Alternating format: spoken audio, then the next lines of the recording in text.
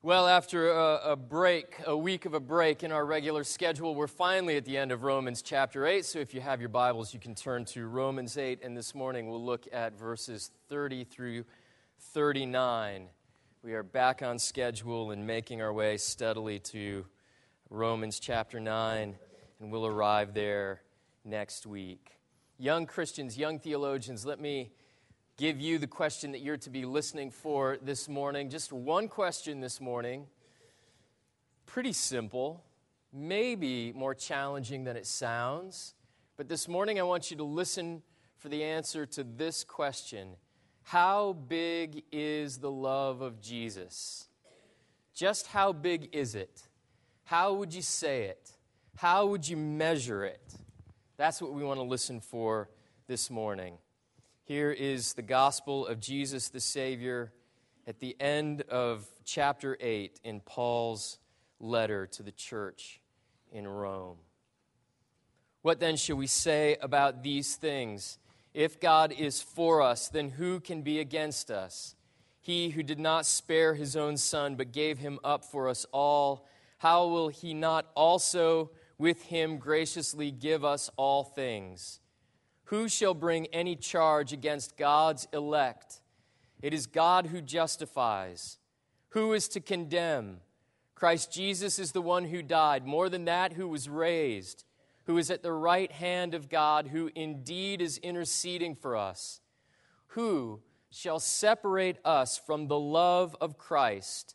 Shall tribulation or distress or persecution or famine or nakedness, or danger, or sword? As it is written, for your sake we are being killed all day long. We are regarded as sheep to be slaughtered. No, in all these things we are more than conquerors through him who loved us. For I am sure that neither death nor life, nor angels, nor rulers, nor things present, nor things to come, nor powers, nor height, nor depth, nor anything else in all creation will be able to separate us from the love of God in Christ Jesus our Lord. Amen. O Lord Jesus, teach us of the height and the depth and the breadth of your love, because we're slow to believe and quick to forget. And you, on the other hand, never forget. And the dimensions of your gospel are always clearly before you. Never is there a time where you forget how fully and thoroughly you love us. And by that love, we pray that you would wake us from our slumber, our sloth, our laziness. Revive us from our deadness and our apathy. And transform us out of the sin that seems to be so strong so much of the time. Rather, transform us into the glory of God revealed in redeemed flesh, not perfect, but being sanctified, able to refuse sin, to say declaratively to the sin that tracks us every day, no, you do not rule me, and you cannot separate me from Jesus the Christ. And your strong love allow us to put up a convincing and joyful fight against our sin. And for all of this, as always, we will give you thanks. We ask it in the Father, and the Son, and the Spirit. Amen. Be seated.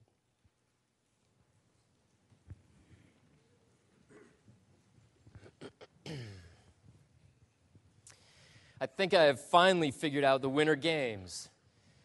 Maybe they weren't a puzzle to you, but they have been to me. I haven't been able to understand why I'm so interested in them.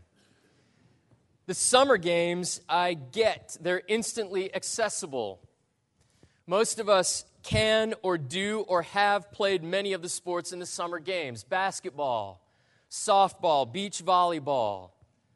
What kid hasn't raced to the other side of the pool on a summer day? What grade school child hasn't participated in field day at school? None of us can run the 100 meters like Usain Bolt, but all of us have tried. We can relate to the summer games because we've experienced them, but not the winter games. None of us here is ever going to take a run on the luge, thank God, or tuck into a bobsled or ski jump. The Winter Games are, for most Americans anyway, a collection of alien sporting events with indecipherable scoring systems.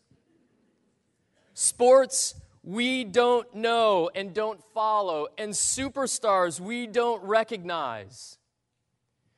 So, why do I care like I do that an ice skating pair can throw a side-by-side triple toe loop? Especially when the only way I would even know that they had done it successfully is when the commentators tell me they have. Here's why I care. I care because a handful of weeks ago, an earthquake cracked Haiti like an egg. And I care because last weekend, a heavy snow fell and all but crippled our city. And in both of those events, I felt small. I care because I want to see someone dominate the elements. That's what the Winter Games are about. Man versus nature.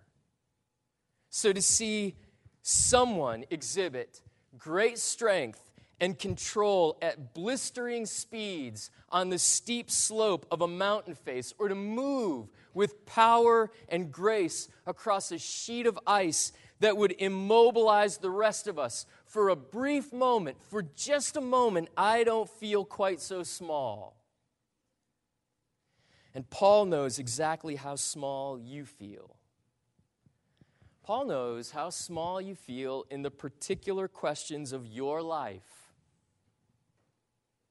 And he knows how small you feel in the theological questions that eat away at you. Look, we're about to cross over into Romans chapter 9. And once we cross the Rubicon, there is no going back. In chapter 9, we're going to see life from a different vantage point. We're going to see life from the perspective of God's sovereignty. And if Paul doesn't prepare us before we cross over into that chapter, we could have a very bad emotional reaction to what's waiting for us in Romans 9. So, Paul faces up to our feelings of smallness. And here's his structure for the task. He asks 4 questions that reveal, that get at the heart of our feeling small.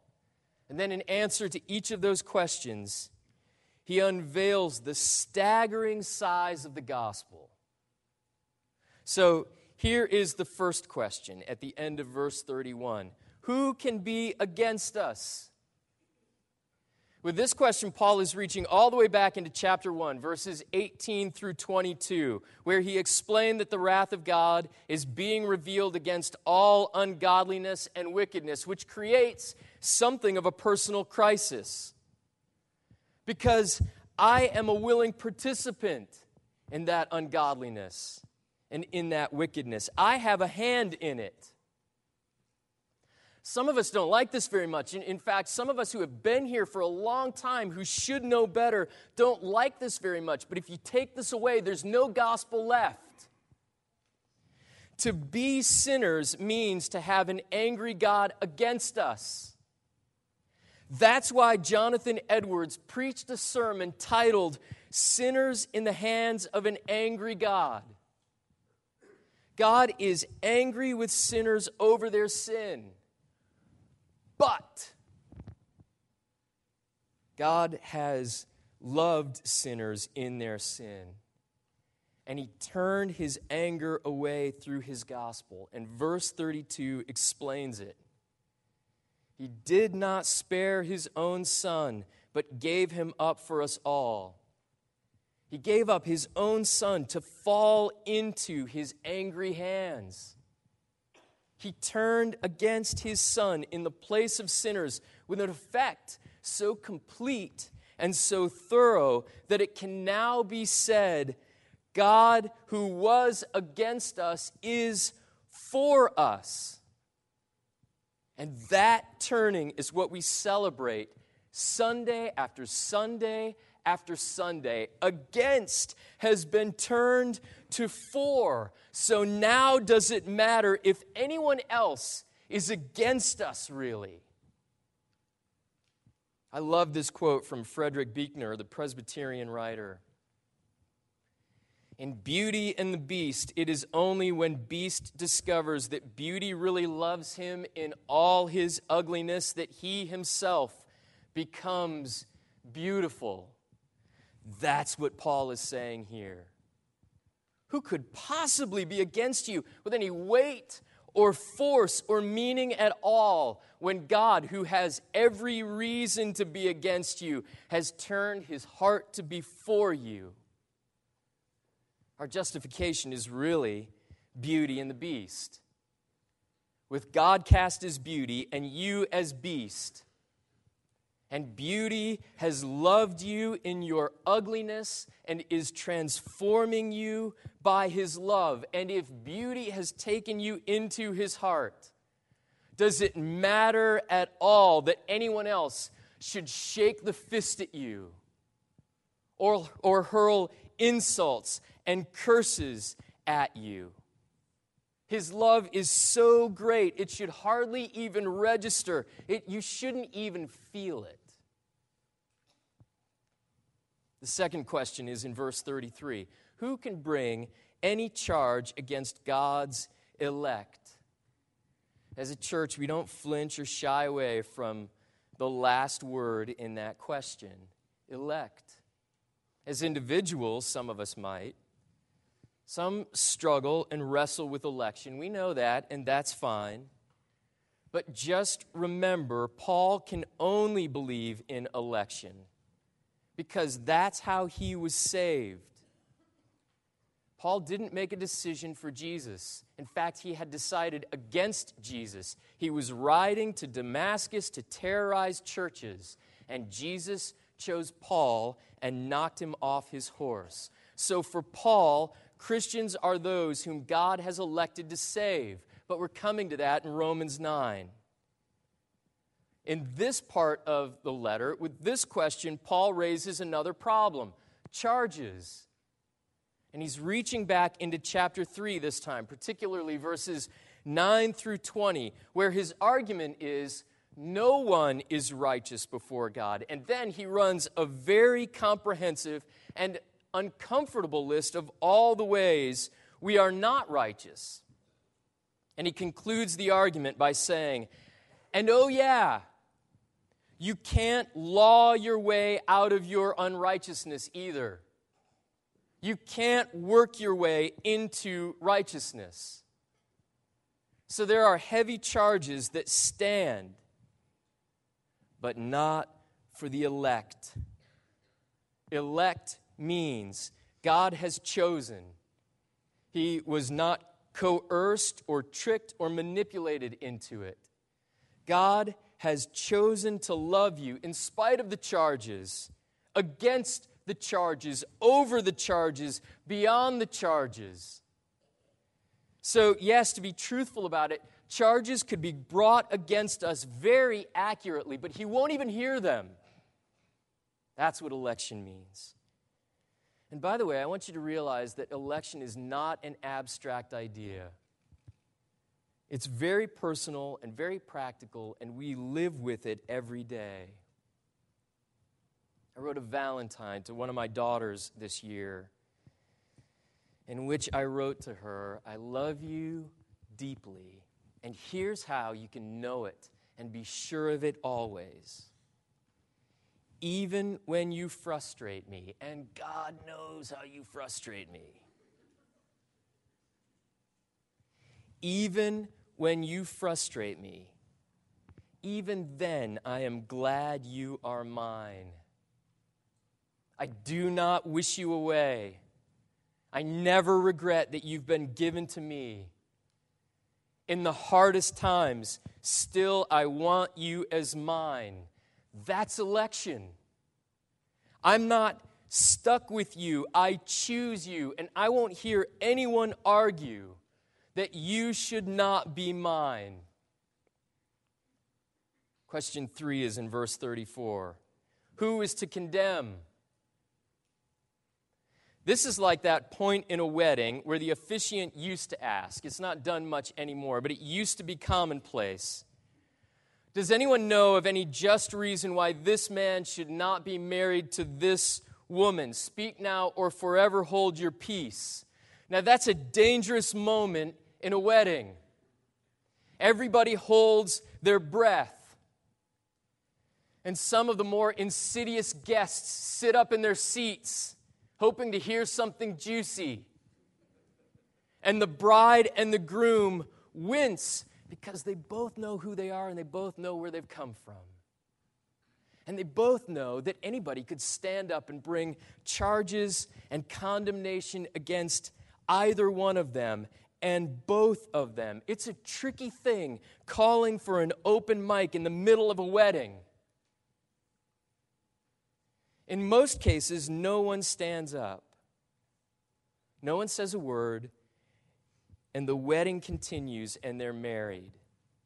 And at that point, no one can ever make the argument that they should not be married. It's too late for that. Passing the moment of speak now or forever hold your peace, no one can object. There is no one to condemn past this moment. But in our case, we stand before God, and the question goes out, is there anyone who knows any just reason why this God should not be married to this people eternally? Is there anyone who has any reason why this God should not give himself and take for himself these sinners? Speak up or hold your silence forever. And Satan is there, ready to accuse us. He has this endless and convincing list of all the reasons why we should be condemned and not taken by this God. And he's only all too eager to read them out. But no sooner does he start than the bridegroom speaks up. That's enough. I've taken care of all of that. And that's all he says or ever has to say, because he stands there with the Father, crucified and risen and ascended at God's right hand. He did all of that for the elect. His presence at the Father's right hand is his intercession for you. We often get confused about this idea of Jesus interceding for us. We sometimes think that it means Jesus falls on his knees and prays on our behalf. That's not what it means. What it means is just by Christ's being there, you are remembered. When the Father looks at Jesus, he sees you. And without ever having to speak a word to the Father, Jesus is presenting you wordlessly. He defends you against every reason that the marriage should be canceled. By his presence with the Father, Jesus is saying, don't forget these. You have chosen them, you've elected them, you've redeemed them and called them in me, and I bear their marks. I bear the marks of the price you paid for their redemption. And the awkward moment of the wedding passes with these words, let the wedding go on. And there's no one left to condemn. The last question is in verse 35. Who shall separate us from the love of Christ? You understand that this is everything that the enemy works for, to separate you from the love of Christ. You understand that this is all your sin wants, to pull you apart from Christ. And given our own weakness, doesn't it sometimes feel like we could be pulled away from Jesus by anything in the list of verse 35? Sometimes our place with Jesus feels so tentative and fragile, but never to him. He can't elect us and then lose us. He can only elect us if he has the strength and the ability to keep us. I remember stepping off a plane and walking up the gangway where Jennifer was waiting to meet me. And when she saw me, she ran up and she threw her arms around me and she wouldn't let go.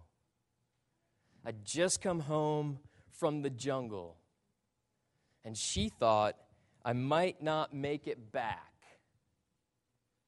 While I was in the jungle, here's what I survived: a presidential election in a third world country where the U.S.-backed candidate, not well loved by the nationals, by the way, won again. That's a dangerous situation for an American in country. I survived a political protest in the streets, a sickness very much like malaria, sure felt like malaria. I thought I was dying on the jungle floor. I survived swimming across a tributary of the Amazon. The verbs drowned or eaten should apply here. I slogged through a swamp of chest-deep water, get this, looking for anaconda and electric eels. I shouldn't have come home. I shouldn't have made it back. And this isn't the place in the story, by the way, where I say something entirely romantic and entirely untrue, like, but nothing could keep us apart. Nothing could ever have kept us apart from one another. Any one of those things could have and probably should have kept us apart. So how is it that none of the things in verse 35 can keep us from Jesus? Because in election, he won't allow it. Here's the difference between me and Jesus. I survived and he didn't. I escaped. Jesus didn't. He died under the compounded strength of tribulation and distress and persecution and famine, a soul-wrenching emptiness and neediness and nakedness, this heart-breaking, heart-stopping shame and danger and the sword. As much of these as there is to suffer, Jesus suffered it all, and then he rose up out of it all. So he can't suffer any more from these things, and he certainly can't suffer the loss of you to these things. And you now can only suffer with Christ. You now can only suffer for Christ. But you can never suffer apart from Christ. For Paul, this part of chapter 8 has been an exercise in measurements, especially when we get to verses 38 and 39. For I am sure, I am convinced, I'm certain that neither death nor life, nor angels, nor rulers, nor things present, nor things to come, nor powers, nor height, nor depth, nor anything else in all creation will be able to separate us from the love of God in Christ Jesus our Lord. The cross is higher than your sin. With the mountain of your sin reaching to heaven to accuse you, the cross reaches past it to plead for you. And the tomb is deeper than your deepest guilt. And Jesus' rule at the right hand of the Father is broader and more expansive than anything you will ever face. How big is the gospel, Paul is asking?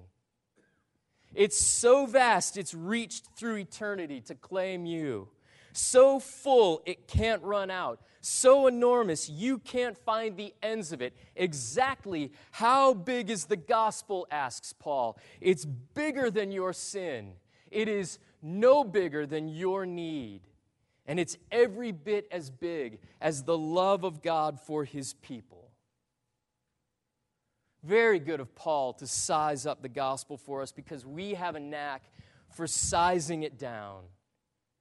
We shrink down the love of Christ routinely, and we say to ourselves, no, it can't be that big. It can't be as big as I need it to be. And simultaneously, we enlarge, we expand the size of our circumstances. Look at how overwhelming these things are for me. And Paul refuses to accept our scale of measurements. That's why in the middle of this section, he quotes from Psalm 144. For your sake, Jesus, we are dying all day long like sheep being led to the slaughter. In other words, we feel like these things will be the end of us, and yet they're not. They never do us in. Right, Paul says. The gospel is much too big for your circumstances to handle. So Paul throws out the measurements we take of our own lives, and he rescales everything according to the love of Christ. Because the measurements we take of our own lives are far too misleading. Paul rescales and recasts everything in this incalculable love of Christ. And he says to us, now you have to see yourselves differently. Now you have to see yourselves in the same way that Jesus sees you. But first, two ways Jesus does not see you. He doesn't see you as a victim. So for some of us who love to see ourselves as victim, we have to get rid of that. A victim is someone who suffers loss at the hands of another. Someone who is incapacitated by loss. But if you look back through this section, at the conclusion of this chapter, loss is not a word Paul uses to describe you. Loss fits nowhere in the description. And you can't think of yourself as a conqueror. A conqueror is someone who takes what he or she didn't have before by force or by strength. And the point here is, you can't take what you already have. The text has twice said, you cannot be separated from the love of Christ. As much love as Christ has to give is already yours. So Paul actually has to invent a third category to describe you. You are more than a conqueror, Paul says. You are a super conqueror. You're not merely one who endures. You're not one who hangs on or just gets by. You are not one who simply makes it through and somehow you'll be stronger for it all on the other side. That's not what Paul says. He says you're an overcomer.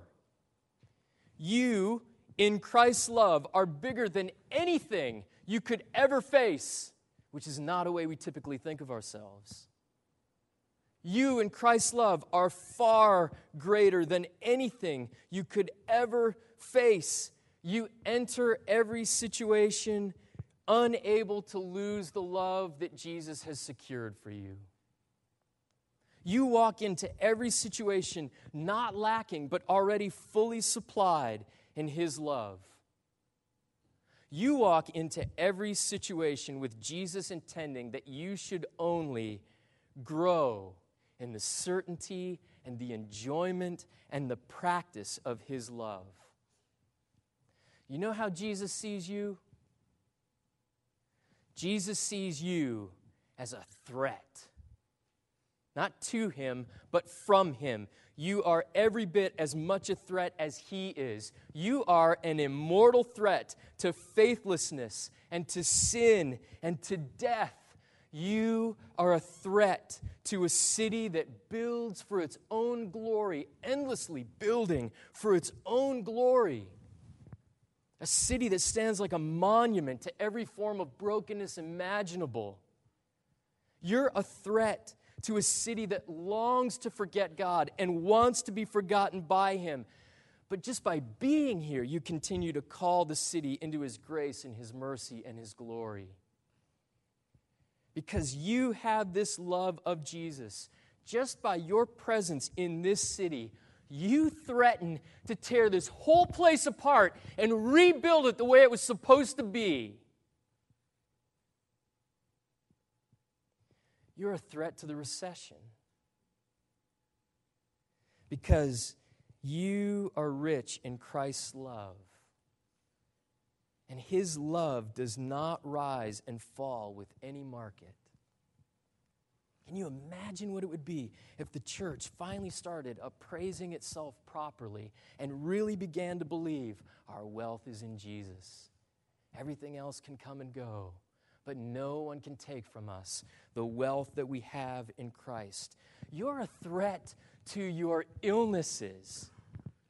The illnesses that dare you to say, God has not been good to me. And yet, in your illness, he's shown you his goodness up close in a way you could never have conceived of his goodness with perfect health. You're a threat to marriages that are more drought than garden. You're a threat to idolatrous parenting.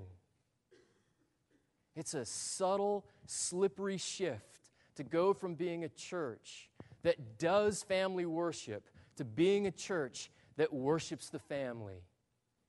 And you're a threat to it. You're a threat to singleness that thinks it's been forgotten. You're a threat to the kingdom of self that cries out for you to build it as a rival kingdom to the kingdom of Jesus. You're a threat to the church that's gone cold and comfortable with formality and fruitlessness. You're a threat to every idol of the heart, a threat to your own idols, whatever convinces you that you don't need Jesus. Anything that makes the love of Jesus less urgent. You're a threat to what the Valley of Vision calls in one of its prayers, every darling lust. You are far more a threat to evil and brokenness than they will ever be to you. You are trouble for your troubles. You're a trial for your trials. You are your enemy's worst enemy. What the cross and the resurrection and the ministry of Jesus on the throne of heaven show us is that when our weakness and our ruin and our sin are at their worst, the love of Christ is at its strongest.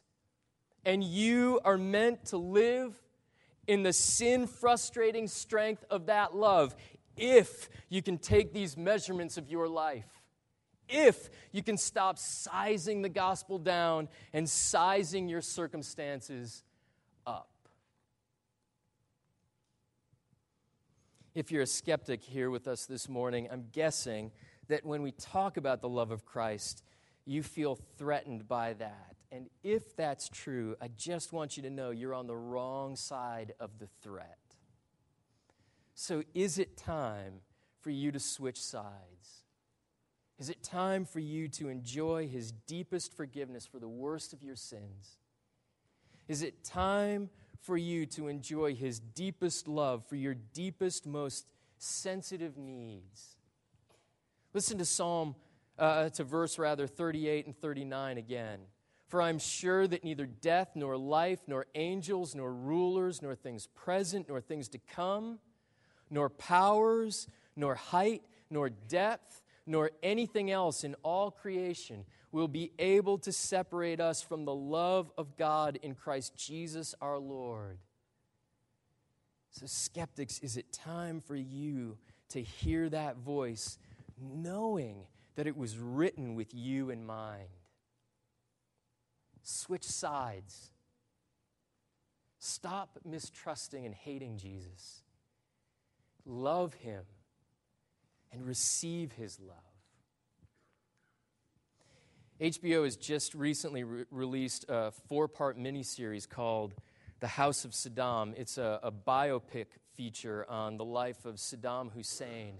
There's a scene in the film where Saddam has just, without warning, executed his childhood friend and closest advisor on the suspicion of disloyalty. And the scene following is Saddam's other nervous advisors meeting and trying to console one another after this shocking event. Most of his advisors are relatives, cousins, half-brothers, brothers. There's one who's not related to Saddam in the group, Tariq Aziz, the Iraqi foreign minister, who incidentally was raised Catholic. And one of the advisors points out that no one there in that room has anything to worry about because the executed man was not family, which upsets Tariq Aziz. And he says, be careful what you're saying. I'm not family. And one of Saddam's half-brothers tries to console him. But Tariq, you're a Christian. You're a threat to no one but yourself. And that's not what this passage says. That is not what these verses say. These verses say Christians are the biggest threats. And you are a threat to every enemy and to every opponent of Christ's love. Amen. O Lord, give to us this immeasurable love of God in Christ, higher than our mountain of sin, deeper than the pit of our guilt, broader, more extensive than the sum of all our fears and worries. Give us the love of Christ in full measure, that we may be more than conquerors, and we may be useful to Him in the building of His kingdom, for the glory of God, through the equipping of the Spirit, and on the authority of Christ Jesus, the all-powerful and preeminent. Do all of this for us, and give to us that deeper feeling sense of the vastness and enormity of your love.